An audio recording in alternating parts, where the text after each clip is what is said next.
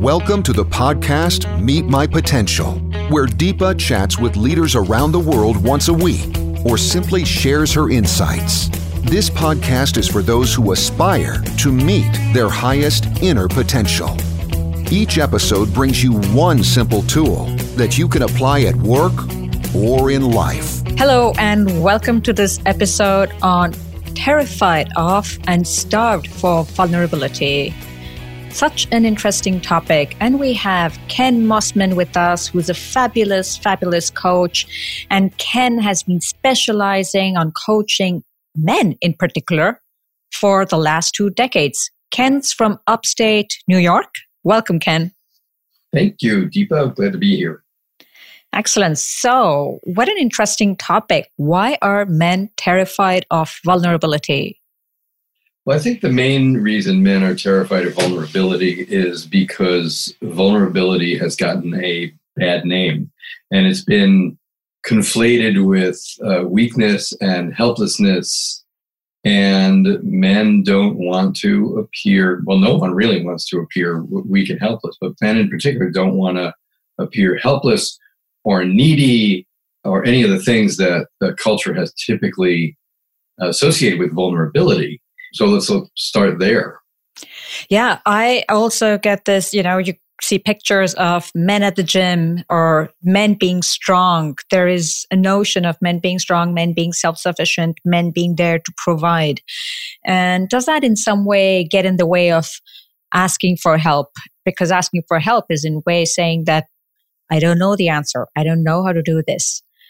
Can you help me? Well, there's a couple of things to pull apart there. And one of them is, of course, is there anything wrong with being in charge, quote unquote, in charge? Is there anything wrong with being strong? No, absolutely not. No, using the example of men at the gym, for instance, is of course, there's a responsibility as an adult to take care of one's physical being.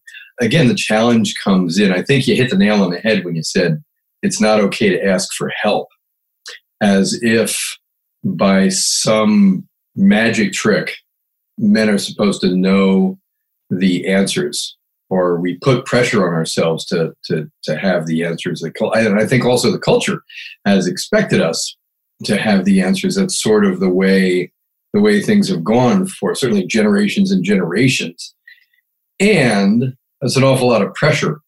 And the outcome is that, again, going back to the vulnerability, is that generally speaking, and I know this isn't 100% the case, but generally speaking, there is this pressure to perform, to provide. And again, is it a bad thing? No. Does it mean that there's some sort of way in which men are come into the world automatically equipped to do all those things?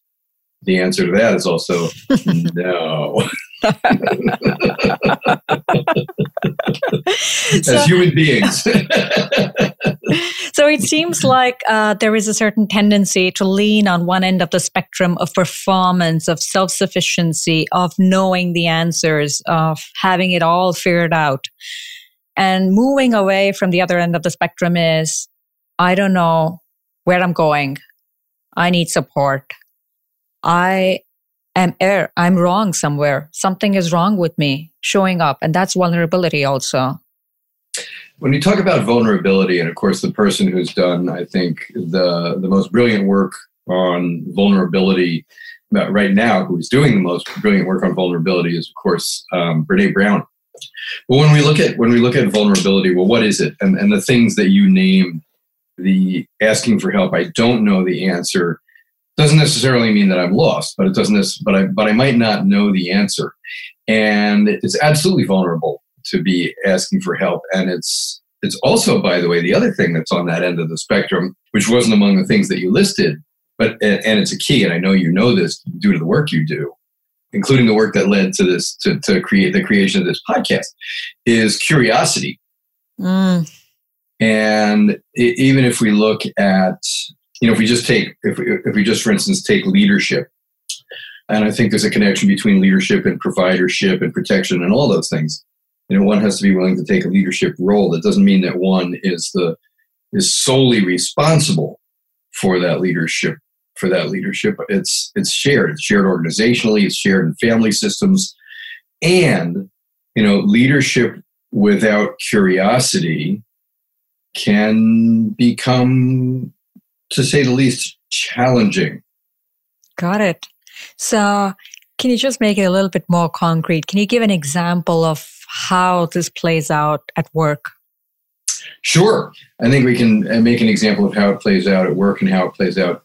And it may be worthwhile to point toward some distorted things that are happening in the world of government right now. I don't want to get too political on the one hand. On the other hand, there's some glaring examples out there of men in particular whose stake in the ground seems to be, I know best, I know more than anybody else, and I'm not going to ask anybody for help or advice because I know.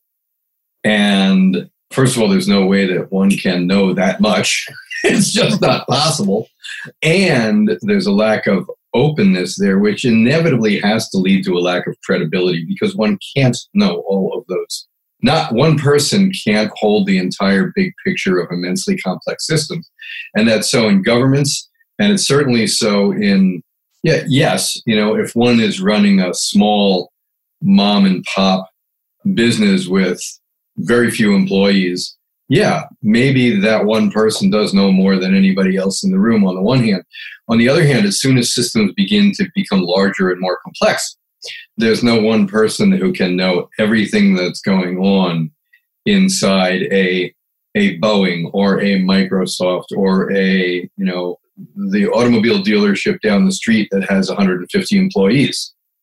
And especially when you're making decisions in such a big organization, how wrong could we be to say or to think that I know the answer, I'm strong, I can make the decision without consulting others? Yeah, I know I know the answer. I'm strong. I am so there's another distinction to be made here too, and that is, yes, one can take responsibility for the entirety of the organization, but it's pretty darn impossible to be everywhere on the ground at once in order to make the highest possible quality decisions without consulting another human being. Got it. So that's a fantastic example of how we could play out when we are scared of vulnerability, what can happen. Yeah, absolutely. Best case scenario, you make some bad decisions. Worst case scenario, you blow up the organization. Got it. So the topic is actually terrified of and starved for vulnerability. Yeah. So men are starved for vulnerability? Yeah, I think what men are really starved for is connection. And deep connection in friendships, deep connection in relationships, deep connection with one another. There's kind of a user limit on the notion of a lone wolf, and I imagine it's something. Well, I know from my own experience, it's almost like taking a carton of milk and turning it over and seeing that it expired a month and a half ago. It's like, oh, okay, maybe I've been going it alone a little bit too long, because we are. Let's face it, we're social creatures. We do, in fact, need one another. And so it's really connection that men are starved for. And vulnerability is a key piece, again, using Brené Brown's example of vulnerability, that openness, that willingness to engage, the willingness to be curious. That's the piece that is really, it is terrifying, because for many men, because we've been socialized to stay away from those things, as you said earlier, to have the answers, et cetera, et cetera, et cetera, to be the quote unquote lone wolf, to not need anybody else, to put on the armor of, or the illusion in order to step beyond that. It's a frightening step. It's a frightening step. For many, it is, if they haven't done that in a long time, it's like the first plunge off the high dive. It's a big deal. Right. So what challenges do men face to be more vulnerable? Yeah, it's a good question. Everything starts with awareness.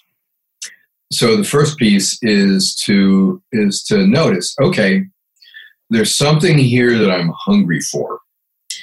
And it also takes honesty, and that is, okay, the thing that I'm hungry for is I actually want to be in deeper relationship. I want to be making connections that matter. I want to be having conversations that go beyond sport, beyond business. Not that there's anything wrong with having conversation about sport or having conversation about business or any of that. But there's to notice, okay, there's a hunger for something beyond that. And oftentimes it's a hunger beyond. I may have a great relationship. For instance, I may be in a great relationship with my wife or my life partner, but that one relationship can't hold all of my needs and wants.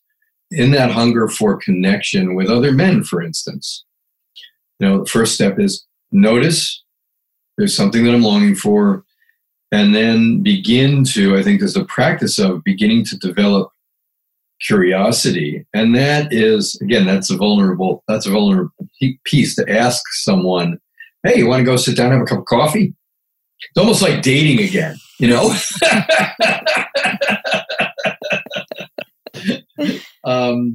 I think in many ways it feels tougher because in the desire for true connection with the vulnerability that requires, there's nothing to prove. There's no competition there. So the standard measurements become useless. And that's a scary place to go because how do I tell how I'm doing? Am I making a connection here? Am I not making the connection here?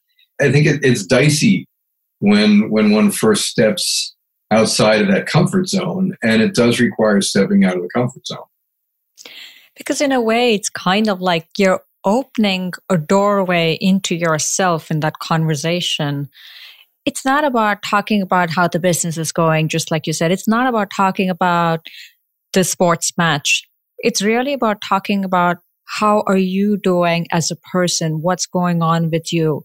What's the answer you're looking for? What's the connection you're looking for? Can you give some examples of what happens in these kind of conversations where you're really building that connection? There's opening the door into yourself, and then the question becomes, okay, how well do I actually know myself? If I've been spending all this time, for instance, in the business world, becoming a subject matter expert, developing my expertise in one area, how much time have I had to actually reflect? So there's two pieces. There's opening to oneself, and then there's also opening to the unknown. And again, that comes right back to the vulnerability piece. I really don't know where this is going to go. If I sit down, whether I sit down with you over a cup of coffee or I sit down with you over a beer, and I have no agenda and nothing to prove, there's no way of knowing where the conversation is going to go. And that, on the one hand, that makes it's thrilling, because we also get to be explorers here. And there's no guideposts, there's no maps. So it's going deep into how are you really doing with one another? How are you really doing? Yeah, how are you really? All right. Okay. So can you give like a tip for men to be less terrified of vulnerability? The first time out, or the first few times out, it will be scary. There's a couple of things that I would suggest. One of them is be willing to go first. Another one is be willing to be a little bit frightened. Be willing to feel some fear and some trepidation because it's going to be there anyway.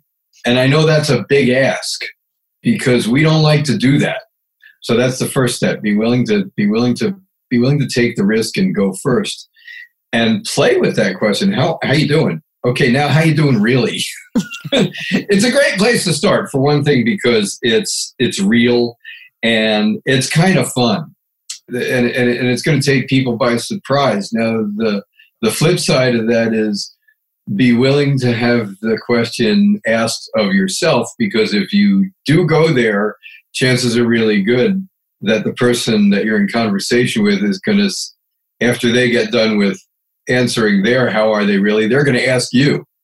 And that doesn't mean to have a pre-written script out ready to rock and roll, but be prepared to be asked the same question and be willing to share whatever comes up in the moment.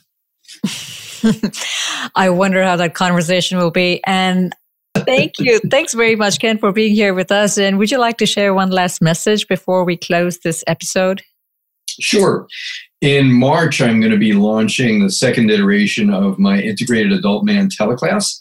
And if you're curious about that, you can find information on the classes page of my website, cirruscoaching.com. And if this has sparked some interest, it's a 3-month program where we're going to take a deep dive into not just this, but lots of other aspects of the multidimensional, beautiful, complex world of adulthood, which most people are not familiar with. So it's going to be a cool ride. Thanks, Ken. I'll put the links in there. Thanks very much for being here with us. Thanks, Deepa. We hope you enjoyed the podcast. If you'd like to know more how you can meet your potential, check out www.meetmypotential.com. That's www.meetmypotential.com. Join us again. And until then, stay cool.